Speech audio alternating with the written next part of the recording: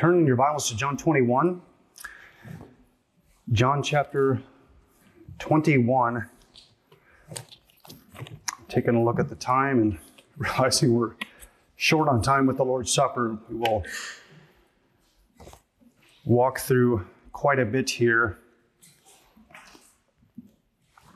If I move too fast, just yell out, slow down. All right, John 21, we'll begin reading at verse 1. And before we read it and look at it, let's pray. Our Heavenly Father, we look to you for the outpouring of your Holy Spirit, that He will illumine the very word He wrote, so that we as your people would be encouraged, brought to repentance, rebuked, whatever it is we need, chastised, and that any who don't know you would come to know you. These are miracles which take place, and so we ask that you would perform these things, all for the sake of your glory. In your Son's name we pray. Amen. John chapter 21 at verse 1. After this, Jesus revealed himself again to the disciples by the Sea of Tiberias, and he revealed himself in this way. Simon Peter, Thomas called the twin, Nathanael of Cana in Galilee, the sons of Zebedee, and two others of his disciples were together. Simon Peter said to them, "I'm going fishing."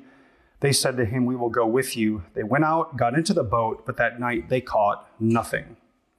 Just as day was breaking, Jesus stood on the shore, yet the disciples did not know that it was Jesus. Jesus said to them, "Children, do you have any fish?" They answered him, "No." He said to them, "Cast the net on the right side of the boat, and you will find some." So they cast it, and now they were not able to haul it in because of the quantity of fish. That disciple whom Jesus loved, therefore, said to Peter, "It is the Lord."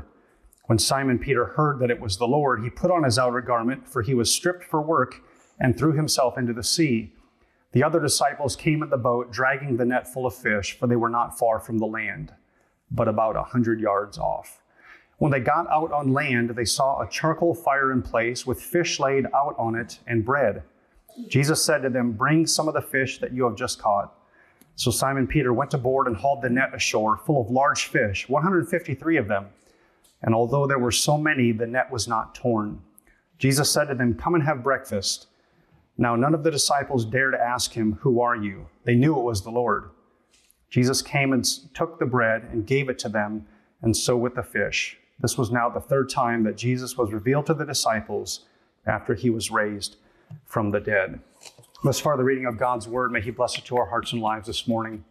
Beloved congregation of hope and everyone with us here this morning, just a question to begin. Have you ever been too weak or too small to do something which was entirely beyond your strength and ability to do, but you didn't realize it yet? So you had to learn the hard way. That's what the disciples are having to learn here. I can think of an instance where I was more a spectator in that world, somebody having to learn how weak they were. We were wiring a Cherokee Trail High School in Aurora, Colorado, and I was in the basement of the crawl space. It's crawl space with 15-foot high ceilings, so a really tall crawl space. And in that basement, there was a set of concrete steps in numerous places, but this set of steps was maybe brought you an elevation up like 10 feet, just a straight line of steps. And we had all this heavy wire. We were the one-line crew. We had to pull wire for all these big panels. And we had to bring two massive reels of wire with 2 runs of copper on it each up those steps. So we laid the reels at the bottom of the steps. We put a pipe through the reel, and we attached ropes to each side of the pipe, joined them, and had a long rope that went up the steps beyond, so we could have like tug of war with the big wire reel. Well, 2 guys on my crew were of the understanding that they could pull it up by themselves. It weighed about, 1,200 pounds or so, 1,300 pounds. And so while they tried to muscle this thing up the steps, didn't budge it an inch, I went upstairs to get about 10 or 12 more guys. And when I came down, the wire reel indeed hadn't budged an inch, but now these 2 were totally out of breath. They were very discouraged, and they were reminded of just how weak they are. And so 12 or 15 of us got on the end of this spool now, and slowly but surely, one step at a time, we pulled this reel and then the next reel up the steps. And that is a great portrait, along with the disciples fishing, of what Jesus is teaching his disciples. Without me, you can't do anything. He said, actually in John 15, verse 5, that without me, you can do nothing. He's driving home that lesson. John 15:5, I am the vine, you are the branches. Whoever abides in me and I in him, he it is that bears much fruit. For apart from me, you can do nothing. Now, as we walk into this passage, I want us to bear some things in mind because this would have been fresh in the minds of the disciples. We're at the Sea of Tiberias, also called the Sea of Galilee, also called the Sea or the Lake of Gennesaret.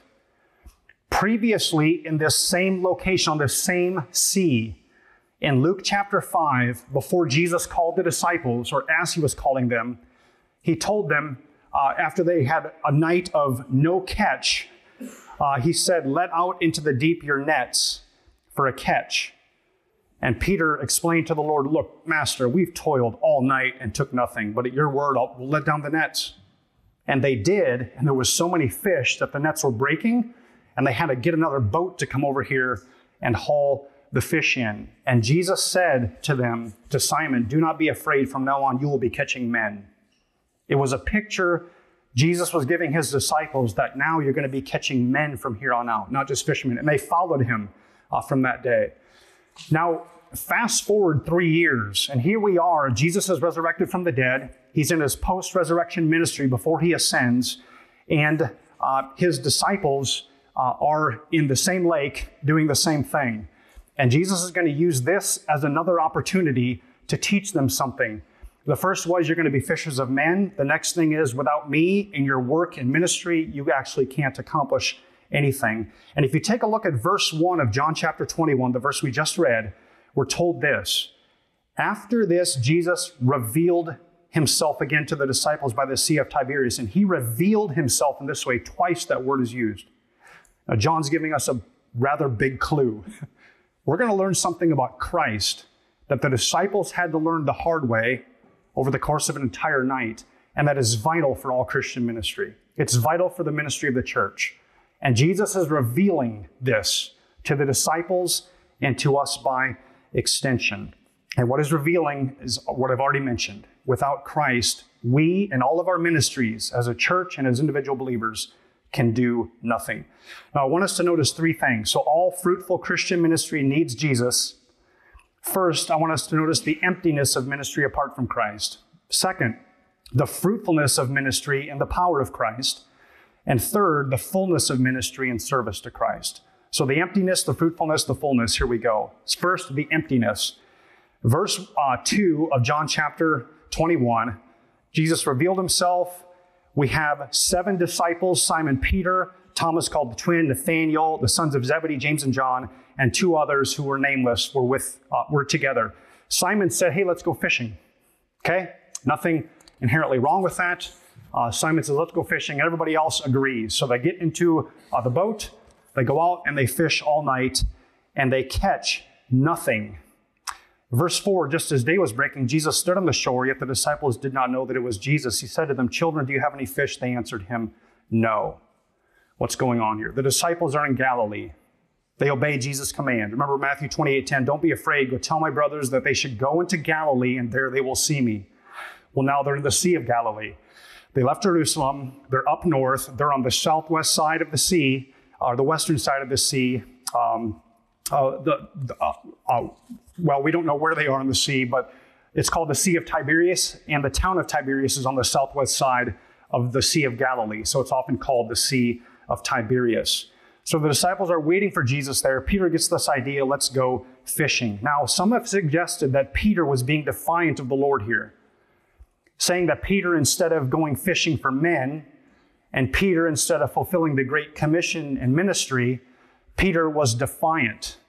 Again, I don't think you can get that from this passage. There's nothing that John says about Peter here being defiant. And as yet, Peter hadn't even been restored. The last thing he knew, he had denied Jesus and was just seeing Jesus in his resurrected body. And Pentecost hadn't happened yet either. Others believe that Peter is being disobedient and not using his time well, and that he should have been spreading the gospel. Again, John doesn't lend himself to that interpretation. Others have suggested that Peter was simply fishing because they needed food to eat as they waited for Jesus. And here's the disciples. They don't have anything to eat. They were poor men. They ministered with Jesus for 3 years. At the end of it, they had nothing to show for it. other than empty pockets in the clothing they were wearing. And Peter just said, look, silver or gold we don't have. And so they're just like, hey, we got to eat. Let's go out and fish. I believe that's exactly what is happening. Augustine put it this way: the apostles were not forbidden to seek their necessary subsistence by the exercise of their craft, a lawful and permitted one, if at any time they had no other means of subsistence. Paul proved that when he made tents in Corinth in Acts chapter 18. Now, just as a side note, those who follow Christ in order to get wealthy should take note of the apostles. They had followed Christ for 3 years. They were like the poorest men you could find. Left their jobs, left their callings, left their savings accounts behind, left the family business, many of them fishermen, some tax collectors, and they followed Jesus. And here you get this incredible portrait. Well, how did their life go after following Jesus, or while they were following him? Well, after 3 years in public ministry with Jesus, watching him as eyewitnesses, what did they have? Nothing. It's just a check to the health and wealth gospel, the wealth gospel that is so often promulgated in America. Hey, follow Jesus, you'll get rich. Follow Jesus, and you may die in a cardboard box on a street somewhere, and you'll have heaven's riches that you're going to enter into. Follow Jesus, and after you follow him, you might actually have to go to the lake and catch some fish because you don't have supper. That's where the disciples are. So that night they caught nothing, verse 3. They were completely fishless at the end of their work that night. Then comes verse 4, and Jesus is going to use this episode in the lives of his disciples to drive home a point. Just as day was breaking, Jesus was on the shore. Disciples did not yet know it was Jesus. He said to them, children, do you have any fish? They answered him, no. Now, the language of children, we might use the language of lads, guys. You could translate it children, as it most often is. I don't think there's anything particularly important in the word for children. But notice Jesus asks them a question, which causes us to ask a question. Does Jesus lack information here? Does he ever lack information when he asks questions? No, he knows everything. So why is Jesus asking them if they caught any fish? To drive home the point, to get them to think. We've worked all night. Have we caught any fish? No, we haven't caught a fish all night. Okay. And Jesus is asking them so that they'll stop to think about it. He wants them to think about this for a while. A.W. Pink said, before Jesus furnishes the abundant supply, we must first be made conscious of our emptiness. Before he gives strength, we must be made to feel our weakness. Slow, painfully slow, are we to learn this lesson, and slower still to own our nothingness and take the place of helplessness before the mighty one. Before Jesus gives them tons of fish, he wants them to recognize we have 0 fish. We worked a long time, caught nothing. This is a perfect opportunity for them to learn a great lesson. So, the same Lord then told them, throw your net on the right side, and you will catch much fish. And they caught 153. Again, the lesson what? Apart from me, you can do nothing. Jesus wants them to be convinced of that. He didn't say in John 15:5, and it's not recorded in John 21, apart from me, you can do a little bit. You can catch 5 fish or 10 fish. But with me, you can catch more. He said, apart from me, you can do nothing. 0, zip, nada. Absolutely nothing apart from Christ as far as Christian ministry goes. This is something the disciples needed to learn. We need to learn it too. We all need to learn it all throughout our lives so that we depend more on the Lord. Regarding conversions, James Boyce put it this way: those whom we convert may well be lost. Such are not true conversions, but those whom God calls to Christ through us will never be lost. His point being, we may go out and minister in our own strength, but that's all it is. It's not like genuine heart work. It's not God at work, whether in conversions or in sanctification and growth and help. We need to realize that without Christ, we can do nothing. Jesus drove that point home to his disciples. How many fish have you caught? Nothing. Exactly. Think about that.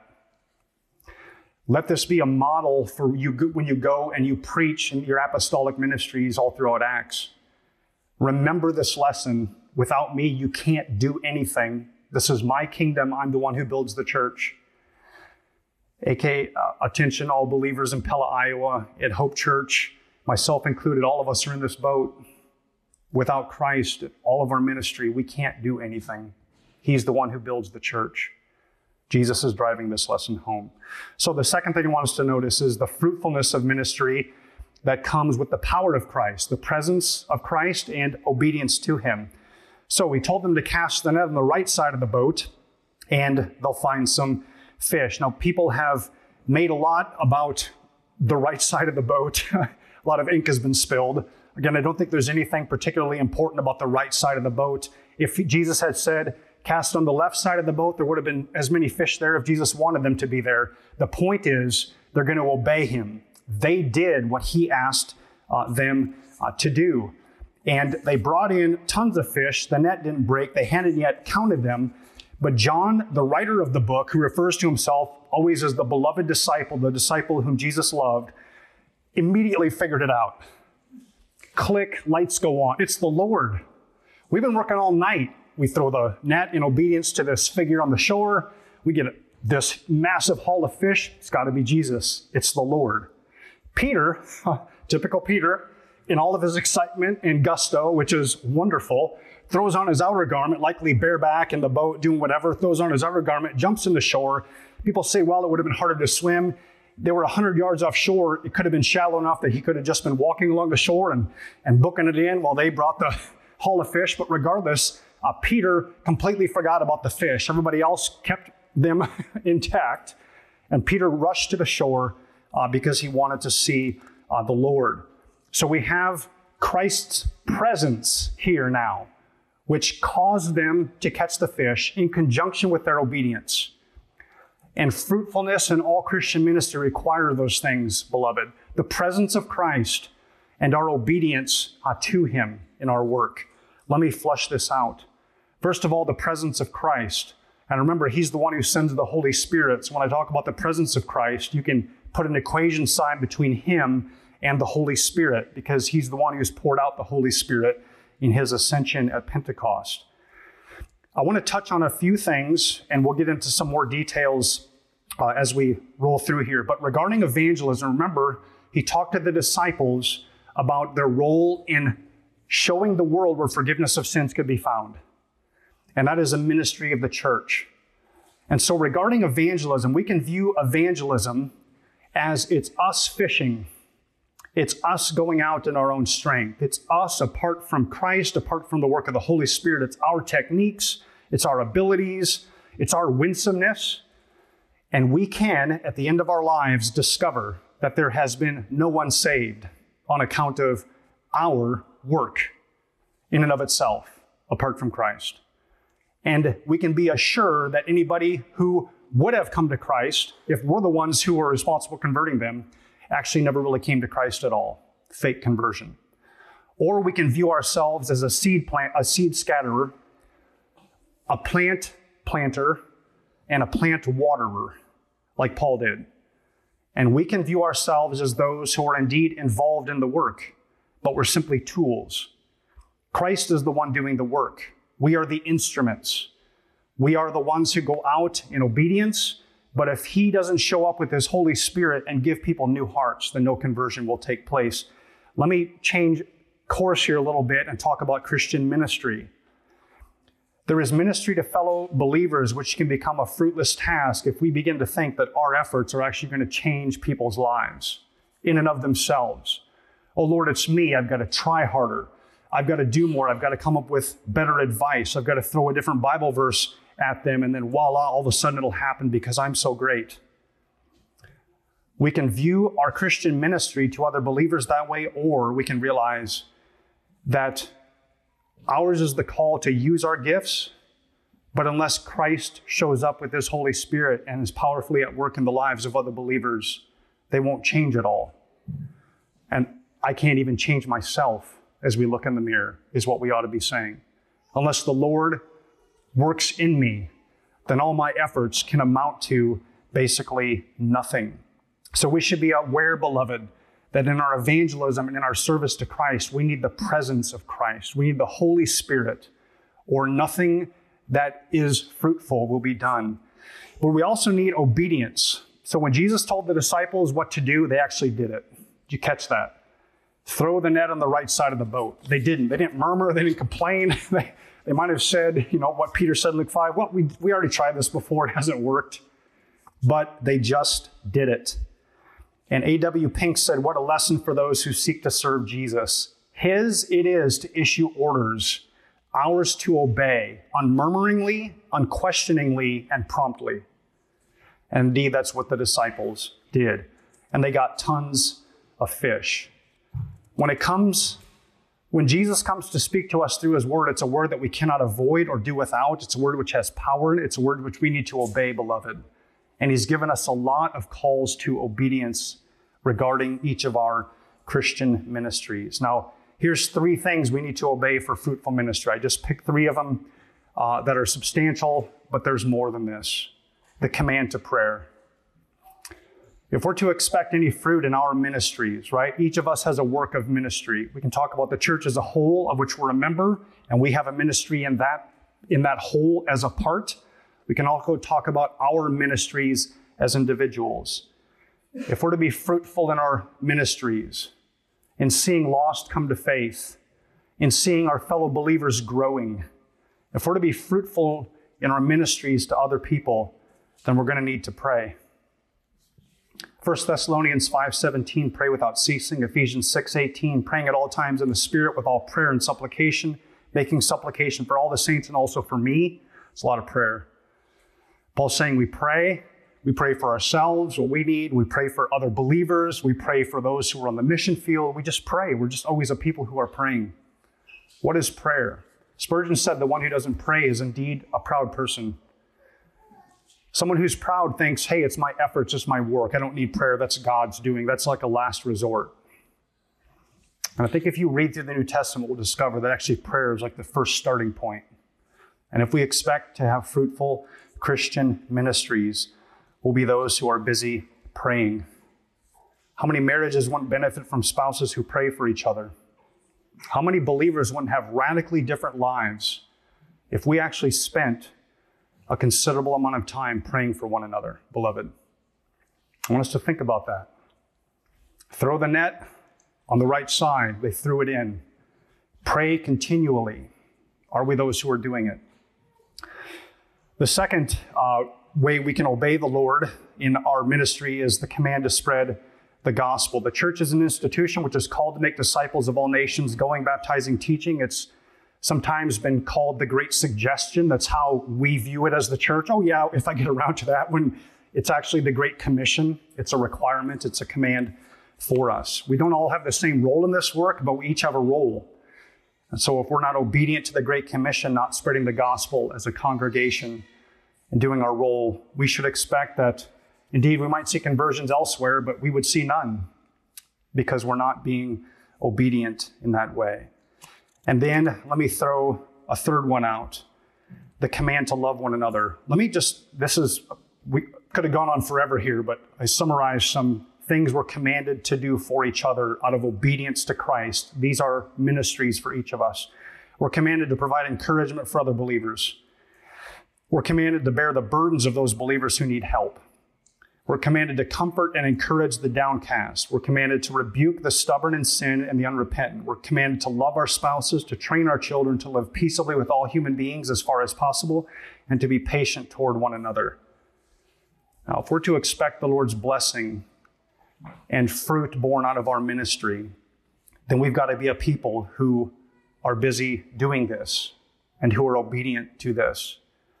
In the culture we live in, it's been different, but in the culture we live in, saying hard things to people is something the culture just doesn't like. Actually, social media is starting to change that a little bit. Now everybody's just going to launch it out there. But we have to say things with kid gloves. And what that oftentimes means is you just don't say it. Just don't say it. But in the church, beloved, we're people who speak the truth in love. So there's a loving part to it. We've got to love each other well. We've got to have the best interest of each other in mind, really. Giving people the judgment of charity, being kind and gentle and patient. We've also got to speak the truth. And that's a command Paul gave to the church, to those inside the church. Speak the truth in love. Look, it means we have to say hard things. It's not enjoyable. I don't know of anybody who really enjoys saying hard things. I don't. I'm sure most of us would raise our hands and say, yeah, that's hard. It is. But if we want fruitfulness in our ministries, if we want to see other believers grow, then we'll do these hard things: encouragement, comforting, bearing burdens, loving, being patient. All the glory goes to God for any fruit borne by our work. That's the last thing I want us to notice. Did you catch what John said in verse 7? As soon as they hauled in all those fish, what did he say? It's the Lord. Nobody in that boat, well, maybe they thought it, but I'm guessing nobody in that boat, and certainly not John, thought, wow, we picked the right side at the right time, totally random, been doing this all night, incredible. As soon as they brought in those fish, it's the Lord. It's got to be. And beloved, that is what we will see. And that ought to be our response when we see any fruit in the lives of other people that we might be ministering to, in our own life as we seek to grow, or in the conversion of people to come to Christ. Lord, I praise you that I could have been a tool, but that is just your work. That is you. You have showed up. You have done this incredible work. Praise be to your great name. A church which gets that is a church which will be saying, indeed, it is the Lord who has been at work. And then finally, I want us to notice the fullness of ministry and service to Christ. When they got out on land, they saw a charcoal fire in place, fish laid out on it, and bread. Jesus said to them, bring some of the fish you've just caught. So Simon Peter went aboard, hauled the net ashore full of large fish, 153 of them. And although there were so many, the net was not torn. And Jesus said, come and have breakfast. Now none of the disciples dared ask him, who are you? They knew it was the Lord. Jesus came and took the bread and gave it to them, and so with the fish. This was the third appearance to his disciples after his resurrection. The disciples have no fish. Jesus has fish and bread and a fire going. Stark contrast. They worked all night. We're not even told Jesus fished. He could just miraculously produce it, and some people have viewed this just as a miracle. Fish, bread, Jesus created them along with the fire. They caught 153 fish. Again, so many analogies, so much allegory has been used to describe 153 fish. You can read it. Again, probably 2 gallons of ink has been spilled, just tons of gallons of ink on this. And I think it's nothing more than if you're a fisherman and you get a big haul, you count them. Oh yeah, you're going to count those fish. It's also an eyewitness account. Who would say it's 153 if you didn't know that? Because people are going to be verifying this or saying it's a lie. But also if you have 7 of them and you catch 153, you divide it by 7. Maybe that was the idea. They're going to sell some of these fish, or at least know how to divide them up. So they caught 153, and Jesus invites them to breakfast. Come and have breakfast. Now, while they were there, no one dared ask, who are you? Because they all knew. They were sure now it's the Lord.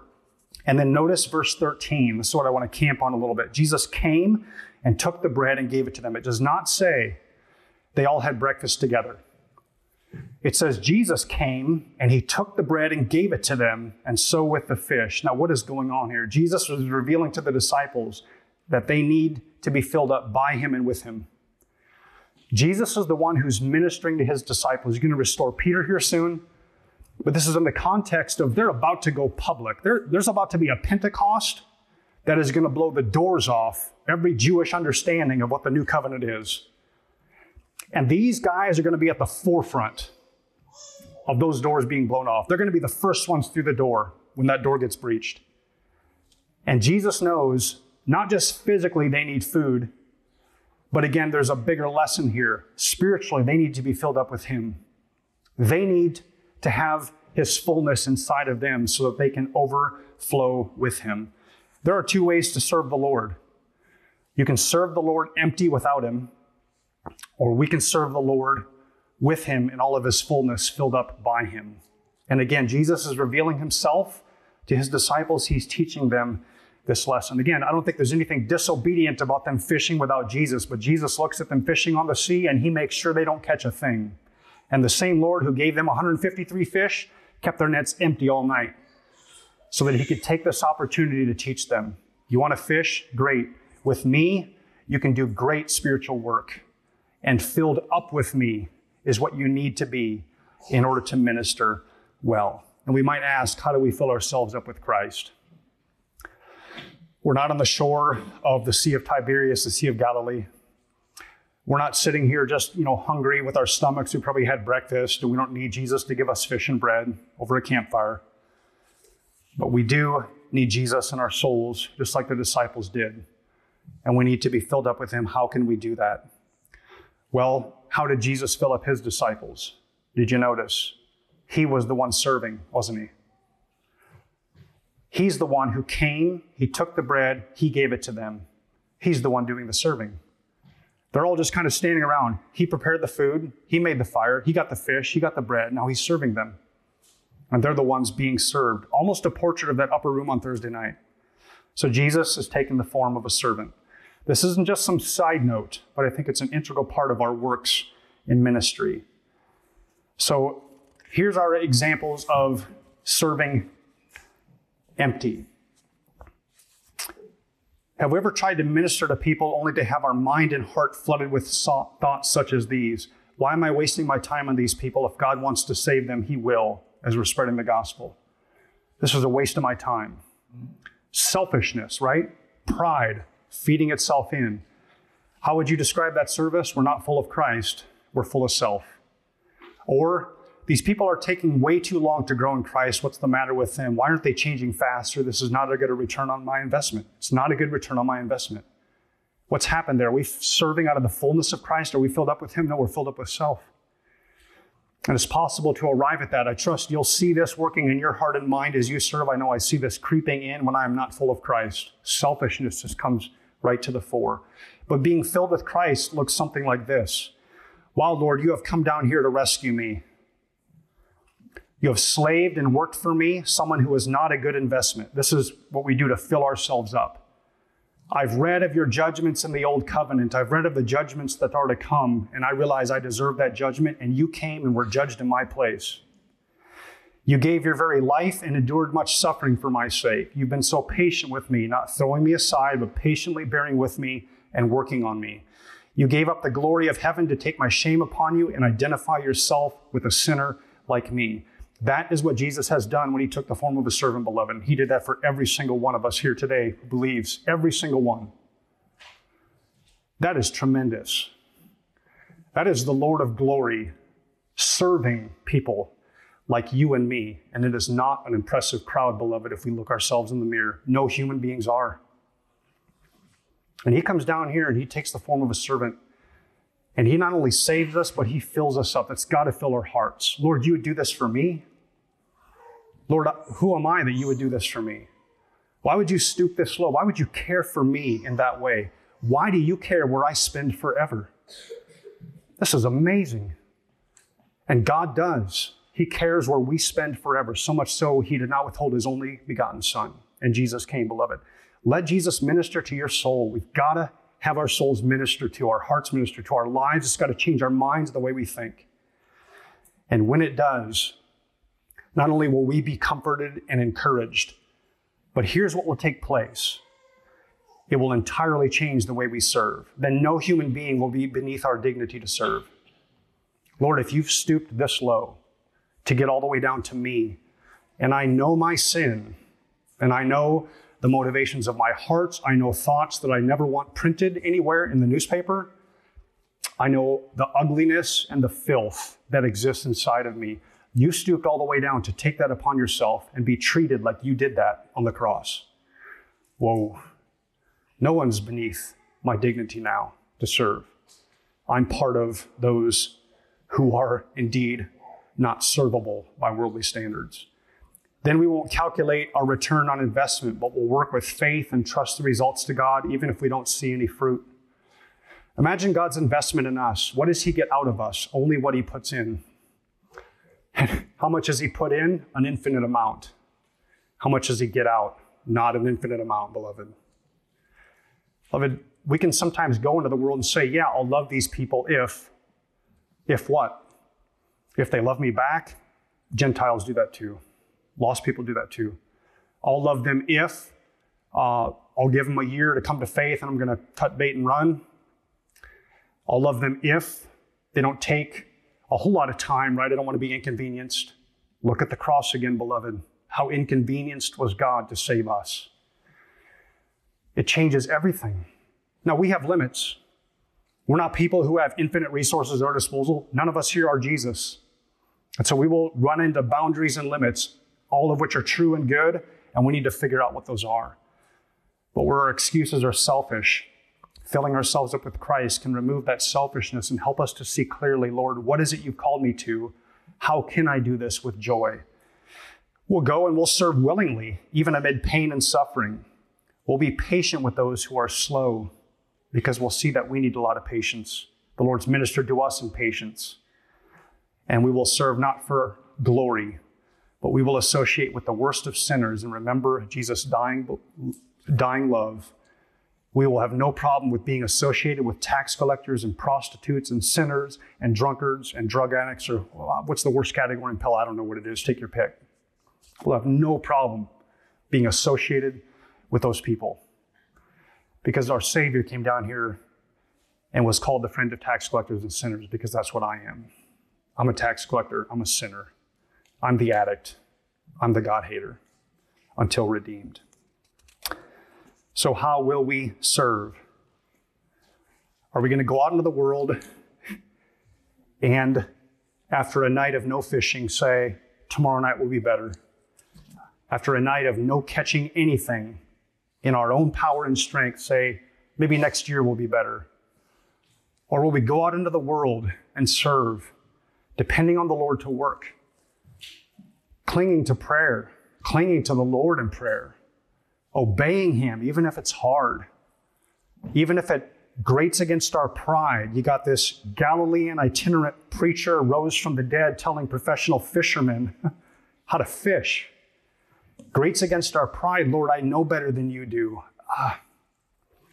But we don't. Are we going to go out into the world and obey and do so trusting that God will work?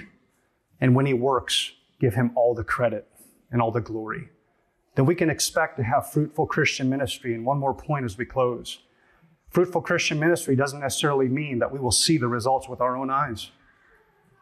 We might see the results in heaven. There might be other people on this earth that see the results, and we don't get to see them. But ours is the work of service. Ours is the work of ministry. Ours is the work of obeying Christ. Whatever results is to His glory, and if we don't see it, still to His glory, and we just be faithful. Let's pray.